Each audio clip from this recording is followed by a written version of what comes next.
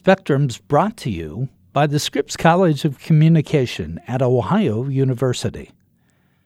Before a new idea can become a way of thinking, before one detail can flip the narrative, before anything that matters can change the world, it must, above all, be known.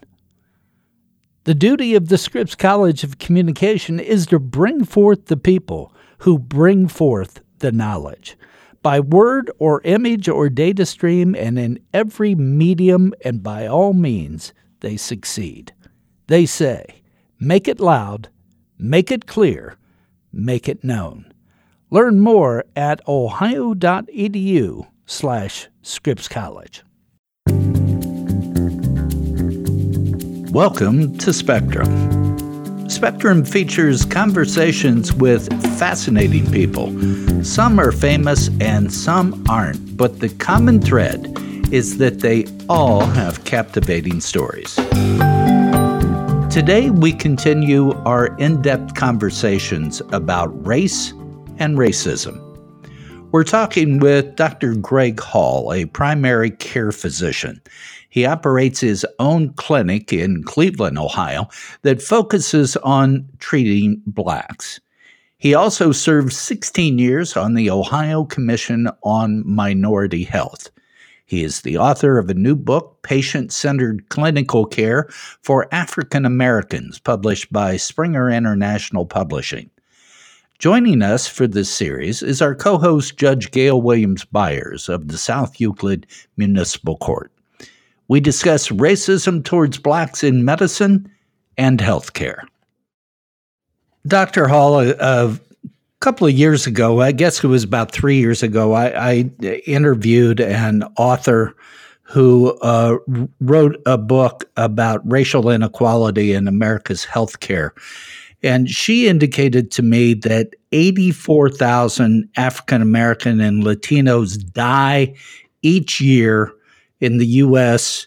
due to healthcare disparities and unconscious racial and ethnic bias. Now, that was 3 years ago. Are we in the same place? Are we in a worse position? Where are we right now? Well, it's a good question. We're probably in a worse position just because we're in the middle of a pandemic. And the one thing that the pandemic is unveiling is the extent of the chronic diseases that exist in vulnerable populations like African Americans. And so you've got a disproportionate number with hypertension, diabetes, obesity, heart disease.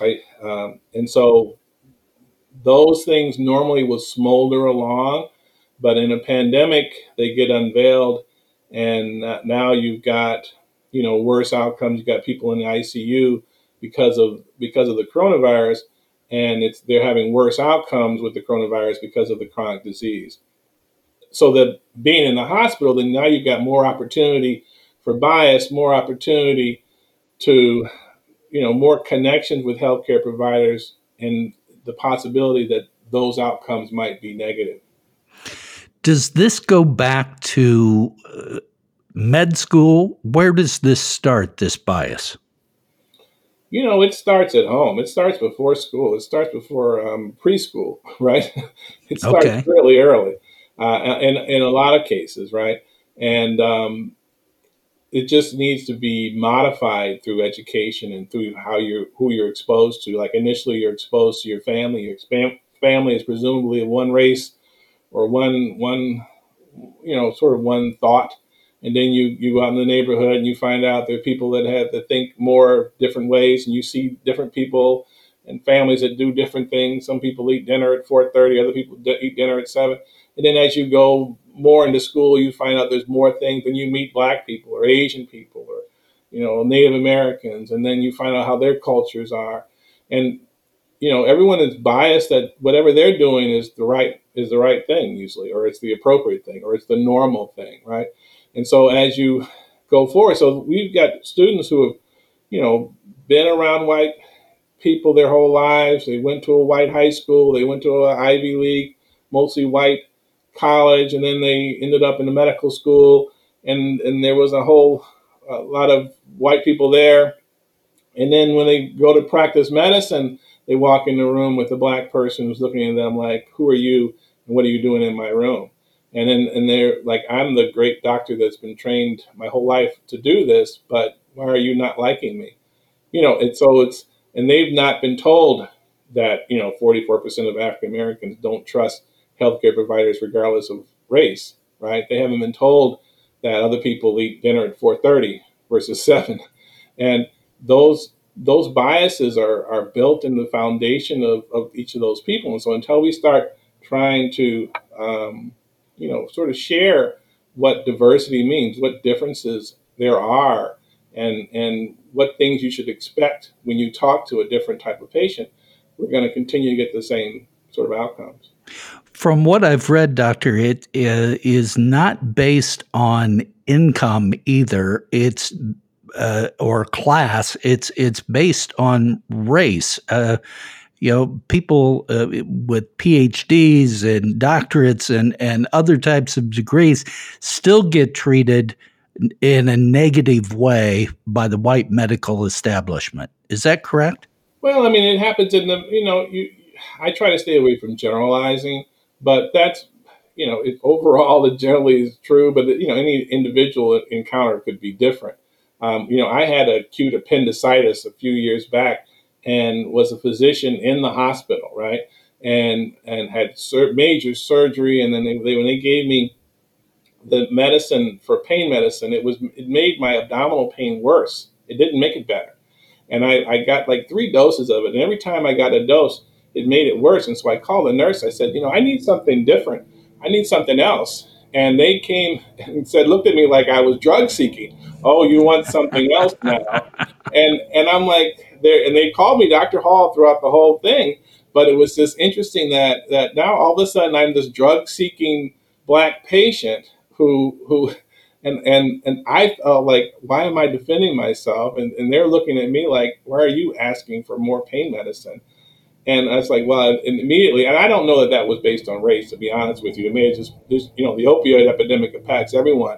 But it was just funny how the bias went instantly to me being drug seeking when it really was just a lack of that one medicine that I'd never had in my life didn't work. Judge Gale, you've had incidences where you have claimed that you have been targeted, if to use that term, I guess, by white medical personnel. Indeed, and Dr. Hall's experience, I think, is what he describes as very common to many Blacks and minorities. I was sharing recently that even during this pandemic, I was explaining that I went to urgent care because I am in several high-risk categories and I was not feeling well. And no doubt we were all being warned about what to look for by way of signs if you were concerned that you may be experiencing some of the signs and symptoms of coronavirus. And I certainly was concerned given the category I was in. And I showed up at the urgent care and I explained this as well as what I do every day. And the fact that, as a judge, you don't get to pick who walks in your courtroom. You don't get to pick who you're exposed to. You don't get to decide, what those levels are, but you certainly want to be as safe as possible. And in this entire experience, I could not even get a test. And it was jarring and amazing. And I'd even said to the physician, hey, I don't like to pull rank, but I want to be very clear. This is what I do every day. Yeah, I see people from all walks of life. And yeah, it's no telling what my exposure level have been. And right now I can hardly breathe. And yeah, I've got some breathing limitations. And this was during a time when, giving prescriptions for antibiotics was, almost like, oh no, we don't do that because we don't want anyone to have antibiotics. And 3 months prior, you couldn't get an antibiotic for anything. And I was gladly given a prescription for antibiotics, but could not get a test for COVID for anything. And because I couldn't um, then that was just, it was amazing. And at the same time, one of the major hospitals right here in Cleveland Clinic, you drive past there and the parking lot looked like Cedar Point. I mean, there were literally lines down the street and around the corner, and everyone that was there because their doctor had given them a prescription or had given them a referral to get a test. And I said, well, gosh, clearly those people's doctors cared enough to give them a referral to get a test. And here I show up at urgent care with all of these issues and I can't even get a referral to get a test. That's amazing. And I knew in that moment that, if I looked like any one of my white colleagues, that I wouldn't have even had to ask. I would have been offered a test. If I were my colleague's spouse, I would have been offered a test. And I think if I were my colleague's pet, I would have been offered a test. And that was amazing to me. But it's also just the reality of the situation. And I don't doubt that so many similarly situated to me probably felt the same way, would have felt. Dr. Hall, one thing I wanted to ask you about is infant mortality rates. Am I correct that they're higher among the African American population? Oh, absolutely. They're significantly higher. And, to your point earlier, it cuts across socioeconomic status. And so people think about Serena Williams and any high-profile African American women who would have access to great insurance and the best hospitals and the best biased care, but they still have a higher risk for having poor outcomes. And that's the thing that we're trying to figure out. Why is that? Why, when you have insurance and you've got a PhD and you've got all the money that you need in prenatal care, why are there still worse outcomes? And so some people have believed that it's just racism. It's just oppression. It's just the stress of living in a world where you're a second-class citizen, and when you're sort of the bias associated when the police pull you over, or when you're followed in a department store, or just whatever the thing, in the hospital, in the emergency room, in the library, wherever you are, just that constant oppression, maybe setting off cortisol, maybe shortening your telomeres, or doing whatever that's going to cause worse outcomes. And we're getting to the point now in medicine that we're thinking that might be the secret. It's not just having insurance or just getting prenatal care. I just wanted to ask a follow-up. Would that also be the case with hypertension and some of the other issues that you deal with day in and day out? Well, and to a certain extent, it probably is the case with hypertension. Now, there's some genetic predisposition for high blood pressure. It actually runs in my family. I got two uncles who had high blood pressure and went on dialysis and died before the age of 40. And that's more. And I had a brother who was same thing, dialysis, and died in his mid 40s. So in the Hall family, there is a gene that gives you super high hypertension and that would lead to premature kidney disease. Now, there's also people that are just the chronic stress can lead to increased blood pressure, increased blood sugar. They're really getting to the point where if you see, a 5-year-old obese child, a 5-year-old 100-pound 5-year-old, and you're thinking about talking to them about what they're eating, you're way off base. If you have an obese 5-year-old, you've got to find out, are they being abused? What's the situation at home?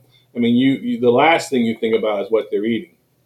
And so we're getting to the point where we're now when you see all this chronic disease manifesting, we're trying to figure out what is actually driving this. And it's usually not the obvious answer. Gail, I'm sorry I interrupted. It's all yours. No, actually, I think Dr. Hall answered my question, because my question was going to be a dovetail on infant mortality. But I also wanted to talk about the impact on the actual mothers, and whether or not you believe that there was a correlation between chronic stress on the Black community as a whole and what this is what this is doing to the actual mothers, not just the mortality rate of the babies, but how that's impacting the mothers. And I think you address that as it relates to the children. But if you'd like to address that as it relates to mothers and just Black community as a whole, I'd love to hear your take on that. Yeah, I mean, it's a the thinking now is that that's the secret, right? Being poor, um, wondering whether you're going to get robbed, whether the lights are going to be on, whether the toilet's going to work, whether you're going to, whether you're going to have support in raising your child, whether you're going to have daycare, whether your job is still going to be there, whether your transportation is there, the cost of gas, all those things um, keep you from concentrating on being a good mother. I mean, if they keep your body from being able to just rest and rejuvenate and nurture, and so those things we're thinking now are the things that's driving up the infant mortality, because a lot of those dynamics and the dynamics of racism cut across socioeconomics, as I've already said, and that though that chronic pressure could be the secret. What impact, if any, would it have on postpartum depression in the African American population? That's interesting. I haven't seen any data that says that there's a disproportionate amount of postpartum depression in African American women. So I can't really speak to that because I haven't seen that. It doesn't mean it's not out there. It just means I haven't seen it. But definitely the stress of being Black in America is driving some of the infant mortality that's out there. Some of the and some of it is education or lack of education. Some of it is bad habits, smoking, drinking, drugs, all those things. Those things are there too. I mean, there's always people that, what about what the patient does? Well, that's true too. But what's driving a lot of that behavior? Now we're getting to the point with the opioid epidemic where we're seeing it as a disease, and we're seeing it as a symptom of other things. And so that's the same sort of thing when we see people smoking while they're pregnant. That's a symptom of something else. That's just not bad behavior. That's something else. And so, Dr. Hall, what I've heard and what I've seen at least recently, and I won't call it a phenomenon, what I'll say is it's something that I think in the Black community we've sort of known and heard and watched as a while, but I think it's only entered the public policy spectrum recently, which is the frequent declaration of racism as a public health crisis. And I think that's what I've heard you saying, just sort of definitionally here, is that what we've seen sort of manifest is all that the Black community has experienced is really a public health crisis manifesting itself. Is that what you're saying? It's true. I mean, it's something that a lot of communities are struggling with. I'm on the board of health for Cuyahoga County, and we are poised to say that. But it's just like, if you say it and then walk away, what's the point? But I think people should know that when you've had all these interventions and you still have poor outcomes. I mean, so African Americans have the worst outcomes for heart disease, diabetes, hypertension, stroke. They have fewer breast cancer occurrences, but when they get breast cancer, they have by far the most deaths related to it. And so when you see a population that just has the worst for heart disease, worst for cancers, worst for a number of other things, diabetes, for a number of things, and you wonder, so what is it? Why does this community, why are they so hard hit in every way and across all strata, no matter how much money you make or where you live? And the only common thread is the racism. It's the color of your skin. That's the only thing that's left that we haven't unturned as a medical society, is we really haven't addressed that. And so it's just sort of, now that we kind of the culmination of pandemic the racial issues with the police, and all that sort of brought us to the point where we have to kind of contend with racism as being sort of the only reason for these differences. How does that impact on the pandemic? We see a higher percentage of African American and other racial minorities involved in deaths. The governor in Ohio has asked for a special study of this. Is enough being done to see why this is happening? Well, I mean, the reactions have been. I mean, I've been surprised. Really, they're doing a lot. The governor has done, I think, an outstanding job of not ignoring these differences, and he's a great task force that's looking at ways to make things better. But it's important to note, when I was on the Commission for Minority Health, I thought minorities had bad outcomes and majority, white people, had better outcomes. But the reality is African Americans alone have the worst outcomes. Hispanic, Latinos, and Asian Pacific Islanders, they live longer than white people. And so many times when I ask physicians about it, they think minorities have it bad and majorities have it good.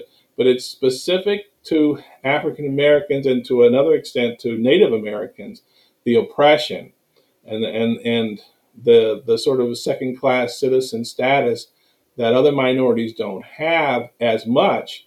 And I think some of that is what's driving the poor outcomes. But the poor outcomes are also due to poor education and poor job opportunity and poverty and those things that opportunity, redlining, those things that sort of set up in the past the oppressive system that we see now.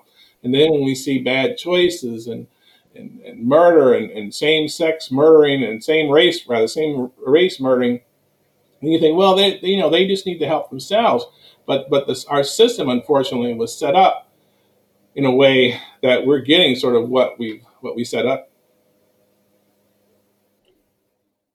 Dr. Hall, there was something you said earlier that really struck me because it has a stark intersection with the justice system, which is, you said 44% of African Americans do not trust their healthcare providers. Interestingly enough, approximately the same, if not maybe even slightly higher, percentage of African Americans also don't trust their justice system. So there seems to be just profound levels of distrust among African Americans of two of the most important systems in place that are designed to help preserve the health and safety of African Americans. And I'd be interested in knowing how we overcome that, at least from the healthcare perspective, because we certainly need doctors and we need a justice system. So I know what my responsibility is. How do you see your responsibility in helping to overcome that 44% gap? Well, unfortunately, you have to do it one person at a time, and it's not easy. And part of what I'm doing, part of what I did with the book, and with working with medical students, is trying to share what I didn't know. I didn't know that 44% of African Americans didn't trust me as a provider until maybe 5 years ago. And so I'm 25 years into my practice. So for 20 years, I'm walking around not knowing why almost every other African American patient that I met kind of looked at me a little strange. And they eventually liked me, because I was doing the same sort of things. But after I found that out, it made my outlook completely different. I used to, sometimes if I was tired, I walk in and the person's arms crossed and looking at me all stern, and I might look back at them. Well, what are you mad at me about? I'm here. And then we get off to a dysfunctional relationship because I don't know the lay of the land. And so it's sort of like conversations like we're having now to let providers, some physician may find out, oh, wow, every other Black patient doesn't like me or my kind, regardless of my race or regardless of how good I am to African Americans? Yes. And since you know that, then you know that's a thing, and I think, it really helps for people to know. It's helped my relationship with my patients because it gives me a different perspective. And it really helps for the residents I talk to at the hospital that are in training, and they're meeting patients. They say, why are they so mean? Or why do they treat me that way? And it's like, well, because you don't know what the healthcare system has done to them between things like the Tuskegee syphilis study, or grave robbing, or experimentation on African Americans as slaves. So there's 400 years of a really bad dysfunctional relationship between healthcare providers, the medical healthcare system, and African Americans. And so now that we're interested in trying to correct that, it's going to take a while. It's going to take a concerted effort, and it's going to have to take some acknowledging of some of the things that happened in the past. Doctor, talk about your clinic and the philosophy behind your clinic, how you approach the practice of medicine and addressing the answer that you just gave. How are you doing this? Well, the important thing is to do it one person at a time. Every person has value. Every person has a position. With my practice, the first thing I do is make small talk. And so I tell my residents, I make a point of not getting to the point. So I will never walk into an exam room and say, what are you here for? What can I'm always, how about those Cavs? How about the Browns? What about the pandemic? So I would tell me about your family. What about your vacation? What are you doing? Because once you can start making a relationship between you and the patient, then you're starting to get to the point where you can actually tell them something. So I always tell my residents who don't know anything about it, I have a terrible sense of direction. Whenever I would go somewhere, I would invariably get lost, and I'd go to a gas station and ask directions. And if the person gave me those directions didn't sound confident, if I didn't trust their answer, I'd nod yes, and then I'd walk out, get in my car, and then drive to the next gas station and walk in and ask someone. And hopefully I felt better about their answer. And so the same thing is true for a lot of patients. They're going to sit and nod yes while a doctor tells them what they need to do. And then if there's no relationship, if there's no trust, they're going to walk out and try to tell they can find someone who they do trust. And so as much as I can, I try to build relationships with each patient so that if I give them advice, I've got a shot at them taking it. And wouldn't you agree, doctor, that there's something to be said about how much more committed and how much more skin in the game you have when the patients that you see that come into your clinic and come into your room look like you? And I'll tell you, I say that because when my courtroom looks like a Black Baptist church on a Sunday morning, there's something that evokes a certain passion for the work that I do, because those faces are reminding me of, my cousins, my nieces, my nephews, my aunts, my uncles, my parents. And I instinctively want to not only uphold my oath, but I absolutely feel committed to ensuring that I'm doing the best job I can, because I'm clearly aware that, you know what, there's no one else in the room that's in a position of trust and power but me. And so they're looking back at me like I'm looking at them. And I want them to be able to respect me and to trust me and to know that they can trust this process and they can trust this system. Do you have that same sense of responsibility? Oh, absolutely. Because what happens is that frequently the patients have seen a number of other doctors or another number of other healthcare providers who may have frustrated them or not listened to them or sort of blew off whatever complaints that they had. And they look at me with a sense that I'm going to get listened to, someone who's been through what another person that grew up in the inner city and all the things that goes along with that. And so, it's a responsibility, but also it's a bias. And so you can't overcome your biases unless you recognize them. And so I always say, if I have someone that doesn't speak English, if I have a Spanish patient and they don't speak English, and then I have to use an interpreter, that person, unless I try to compensate, is not going to get the same sort of care that from me or the attention or because of the process of having someone translate what I'm saying and what they're saying. And so I have to be aware of that. Okay, here's an opportunity that they might get inferior care from me. And so let me overcompensate for this. And so it's the same sort of thing. If I see someone that looks like my grandmother, they're going to get care like my grandmother would get. But if they don't look like my grandmother, they might not get that care. And so that's, you have an African American in with an East Asian physician, there's very little that sort of unites them. And so they have to try to make a point and say, I may be biased against this physician. The physician, I may be biased or indifferent to this patient.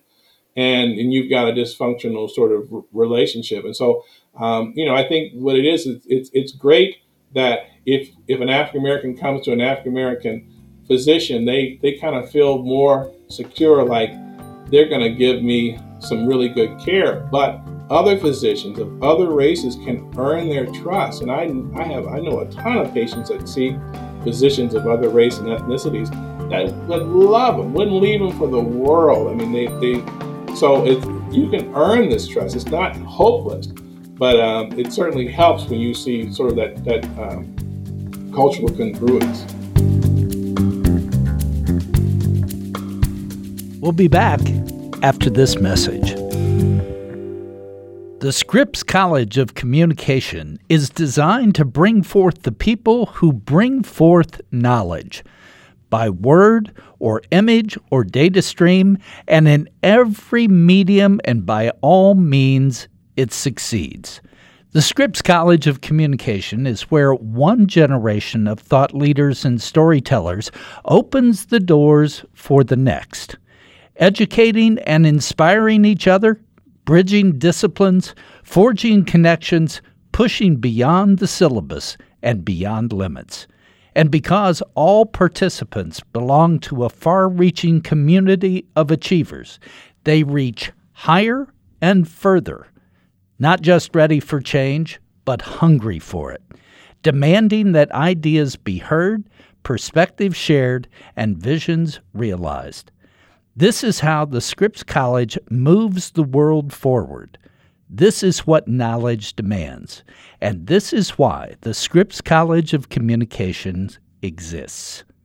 To make it loud, to make it clear, make it known. Learn more at ohio.edu/Scripps College. Doctor, you have a new book coming out here in July. Patient-Centered Clinical Care for African Americans, a concise, evidence-based guide to important differences and better outcomes, published by Springer International Publishing. First of all, tell us a little bit about the book, but also tell us about the process of the book, because I find that very interesting. Oh, thank you. Well, the book came out in January. And it's the first book that kind of looks at best practices. We call them clinical pearls for African Americans, sort of all brought together in one book. And so I was a chairman of the Ohio Commission on Minority Health for many years, and I would give a talk at the beginning. I'd have to give a chairman's report, and I didn't know what I was supposed to do in my chairman's report, so I figured I would just talk about whatever health disparities there were. And I would just read some articles and prepare like a little 20-minute talk. And I would learn some things that I didn't know as a physician. And so I started putting the things that I would learn on my website, just because I have a 90% African-American patient base. and just for their sort of benefit. And then I realized the more I read, there was a ton of research-based outcomes on just little differences in the clinical care, differences in the medications you would choose for hypertension, or the differences in how you interpret a lab for diabetes, or just differences in the risk for this, that, and the other thing. And I thought, this needs to be, with all the talk of health disparities and bad outcomes in African Americans, we need to pull this together into one thing. So if you happen to have, like me, a 90% African American population, you could really benefit, because I was benefiting just by reading it. So I took 2 years in my quote unquote spare time, put all those things together, and then started submitting it to different publishing companies. So I would go to the page and they'd say, you had to do a book proposal, and it sort of gave them a short overview, and then they'd ask you, how does your book compare to other books like it? What is your book addressing that's new and different? And so in my book, I said, well, this is the first book that talks about the clinical care of African Americans across disciplines, hypertension, diabetes, renal disease, communication, diet, all those other things.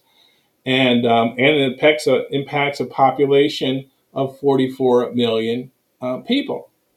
And I kept getting rejected. I had rejected 8 times. And they said, well, it's written well, but it's just not, these type of books usually don't sell. And I said, well, there's never been this type of book. Other books are like health disparities books, which are more esoteric, not clinical. Mine is, if you see someone with hypertension, use hydrochlorothiazide or amlodipine, some specific, not, racism is bad, which is more what the health disparities books were about. But it struck me how hard it was and how many rejections to get a book that impacted, 44 million. And then one company had a book on a disease that in fact impacts 8,000 people. And so in my email discussion with the lady who was rejecting me, I said, you have a book that addresses a disease that affects 8,000 people a year, but you won't accept a book that will in fact, disease for a population that has the worst outcomes, and it's 44 million. And of course, I didn't get a response to that email, but it could be pretty frustrating. It can be pretty frustrating. But thankfully, it's been doing well, and sort of aligning with sort of a new awareness of just certain differences or the epigenetic. So the genetic differences, like I was talking about in my family with increased hypertension. There's cystic fibrosis occurs more in white people. Sickle cell occurs. There's those genetic differences, but the epigenetic differences is this, like the racism, the oppression, poverty, those things, and how that makes, we think that the stress impacts your immune system, and your immune system is what blocks cancers from forming. So it's possible that, because the women get breast cancer, then it becomes more aggressive just because of the toxic environment that they're in. And so when same thing, COVID should be 80% should be asymptomatic, whatever. But if you're in a toxic environment and you've got hypertension and diabetes, now all of a sudden you're on a ventilator. And so that's sort of growing out of this current events. I want to take us, if we could, to a bit into the future in the last 10 minutes or so that we have to talk with you, Doctor. And let me just say, as a just recently retired white guy, I was hoping that over my lifetime that we had solved some of the racial issues and closed the racial divide. Over the last few months, I've discovered that that's not true, and perhaps I was naive in thinking that that was true. And that there are many conversations that we need to have that we haven't had. And and perhaps I've been the ostrich hiding my head in the sand. What do you see going forward from this moment of Black Lives Matter, from this moment of a re-realization that racism is a daily thing in our society? Where do we go from here? Well, that's a deep question, and I certainly don't have all the answers. I mean, I'm still learning. Like you, I kind of thought we were further along than we were, and now I'm sort of dismayed that we're just as mired as we've ever been. Yeah. And so I think to a certain extent, I feel like, the older people, we all just need to die away so the new group kind of comes along and to a certain extent, it's like, he's like, are you going to fix us? Are the people like us, the people in our age range? I'm 59. Or do you just sort of wait? And then you wonder whether, how is this next generation being impacted with all this divisiveness and whatnot? But I think overall, it's just to recognize, I think diversity measures, saying that, we're stronger when you have a diversity of opinion in the room. You're better. You're not going to think up the best solution for anything if you're in a room by yourself. You need to have a whole lot of different input. And I think getting away from the generation of me, into a generation of us where, decisions are made by community. I think that's sort of going in the right direction and saying, if I have an African American in a room, I'm going to make better decisions. If I have an Asian American in a room, I'm going to make better decisions. And so I think to a certain extent, we see that on TV. I mean, there's all kinds of diversity on TV. Now, that's not reflected in the real world, but I'm seeing more interracial marriages and commercials and just a lot of diversity. We're seeing that, but it's just that in the real life, it's not manifesting, not as much. But that's certainly different than in the 70s when you didn't see all the diversity on TV. So I think we're inching in the right direction. It's just painful, I think, for some of us. I absolutely agree, but I would say, Doctor, that the one thing I would disagree is that I don't think there's benefit in an entire generation of individuals who are full of wisdom and promise and the ability to guide us through of dying off. I think that we stand to lose so much by walking away from all that the generations even before us have to offer, and to give us. The fact that we have such powerful conversations like the ones we have here, we lose so much. But I also, I have a Southern mama who is full of sayings. And one of the things she would always say is you got to grow where you're planted. And insofar as we're all sort of planted in these different professions, I think one of the ways that we can address even the issue and the question that Tom brings up is how do we move forward is, just addressing and dealing with implicit bias in our respective professions. I think that's something that you addressed earlier, Dr. Hall, is the implicit bias that exists in the medical profession. I know for a fact that it exists in the legal profession. And I wonder, how do you see that being addressed so that either we can overcome this issue, and if not dealing with that, I also wonder, as a second thing, is how do we create more opportunities for Blacks to enter the medical profession? Because no doubt, Black folks are still going to need the care and the long and short term care. And we've got to create more avenues for them to be comfortable getting it. And they've got to be in environments with medical professionals that are going to give it to them in a empathetic environment. So how do we fix that? Well, I appreciate what you're saying. And of course, I don't want to die off. But in dealing with with patients. Some patients are so set in their ways. Like we're having this open discussion about how we're biased and how what can we fix with bias and how can we do things. But I also meet a whole lot of people who aren't interested in changing their perspective, white and black. They aren't interested in changing their opinion on things or their leanings or their biases. I am what I am, sort of the Popeye the Sailor Man approach. And some of that, when I'm exposed to it, I don't know that they're going to be talked out of it. But you were right, having these discussions amongst the people who are, we can be an example sort of to the next generation.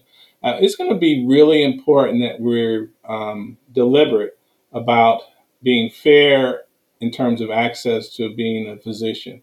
You know, there are a lot of things that sort of set up that are against success for African Americans in terms of going to medical school or law school. Standardized tests being one of them. Standardized tests are not an African American's friend, whether it's a SAT, ACT, GRE, MCAT, any of those tests, and being able to look at how that is excluding an entire community from access to scholarships and access to higher education so that you can become a provider. That's going to be something that we're going to be looking at within the next couple of years. And also having an opportunity to mentor students. So I'm trying to be open to any students, but I want to be particularly open to African American students so they can come and see what a doctor does and really give them an opportunity to wonder, we get to see what basketball players' lives are like on TV, but you don't get to see what doctors' lives are like. And so everyone wants to be a basketball player. But so in ways that we can expose them to successful African Americans and that live good lives, I think we can inspire sort of a next generation to sort of work toward those things. I think you're so right. And Tom, remember I told you I don't think I could take a test to get out of high school. Yeah, well, I couldn't either, but that's just because I don't do well on standardized tests. But I'm not sure I could make it through law school at this point. But Doctor, you do a lot of work. One last area I wanted to ask you about. You do some work with African American seniors.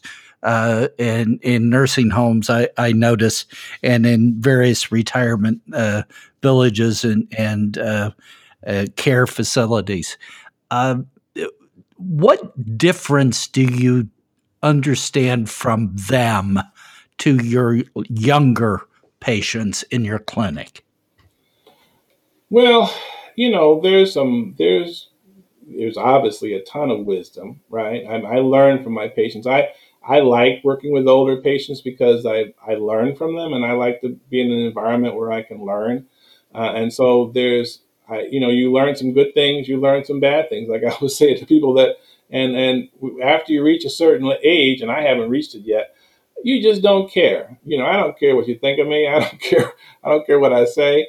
But so it that environment, and there's a lot of value, a lot of wisdom. I mean, I have a 108-year-old patient. She lived through two pandemics, the one in 1918 and the one in 2020.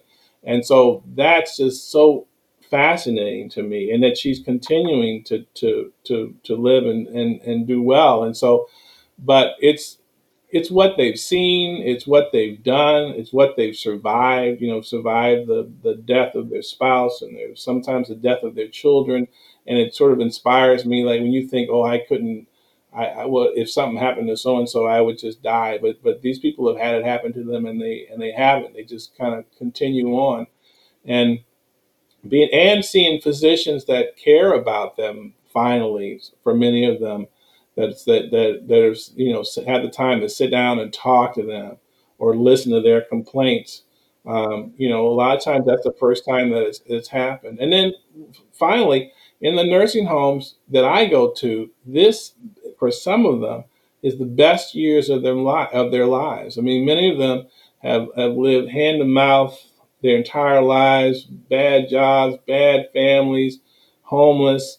And they reach a certain age and they end up in a nursing home, and now they've got three squares and and people coming after them and activities and the heat's on, and this may be the best years. It wouldn't be for us, but they're living the best years of their lives, and so they want to keep living those lives. And so I'm frequently an advocate for let's help these patients live their best lives. They're not just going to die; they're actually living their best lives. You also seem to be that bridge between that older generation and the younger generation, that you take from them and give to the younger, perhaps. Right. I hadn't thought of it that way, but you're right. I mean, I do have to work with the two ends of the spectrum between the hospital and the medical school and the nursing home. But there's something to be learned from all of them, really. I learn from my students as well. Doctor, we can't thank you enough for talking with us today. I know I certainly appreciate it. I won't try to speak for Judge Gale. She can speak for herself, but thank you so much. I only have one more question, which is, where can we find your book? Oh, yeah. The book is on the Springer website. It's on sale right now. Springer has put it on sale because of the Black Lives Matter situations and the unrest. And so it's been on sale on the Springer website until the end of September, and then they're selling it at Amazon and wherever books are sold otherwise, but you pay the full price. But if you want to get it for a song, or a little bit more than a song, you go to the Springer website. And that's Springer International Publishing, and you can go to their website and find it right there. Absolutely. Or if you go to my website, there's a hyperlink. It's drgreghall.com, drgreghall.com. And then right on that front page, you click on the book cover and it'll take you to the Springer site where it's on sale. I have to echo my colleague and my friend and my co-host, Judge Hodson here, in thanking you for joining us, Dr. Hall. You have been amazing. You are a wealth of knowledge, and your candor and your depth of knowledge here has been more than enlightening. I am so grateful that you've joined us today and that you've shared your experience and everything that you've shared with us on this important topic of the intersection between racism, race, and medicine, and how it has impacted the African American community. Thank you for your expertise, but also thank you for your insight. Well, thank you, and thank both of you for having me. It's been a great pleasure. Today, we've been talking with Dr. Greg Hall, a primary care physician, about racism in healthcare towards Blacks. Spectrum is produced by WOUB Public Media. Adam Rich is our co-producer. I'm your host, Tom Hodson. Please subscribe to Spectrum. You can do that at Apple Podcasts, Stitcher, Google Podcasts, or at NPR One. Spectrum also is available through the NPR Podcast Directory. We always welcome your feedback, so please rate our podcast, or you can review it through one of your favorite podcast outlets. If you have questions or comments about our podcast or have suggested topics for us to cover in the future, please direct them to me by email. You can do that at hodson@ohio.edu. That's Hodson, HODSON, @ohio.edu.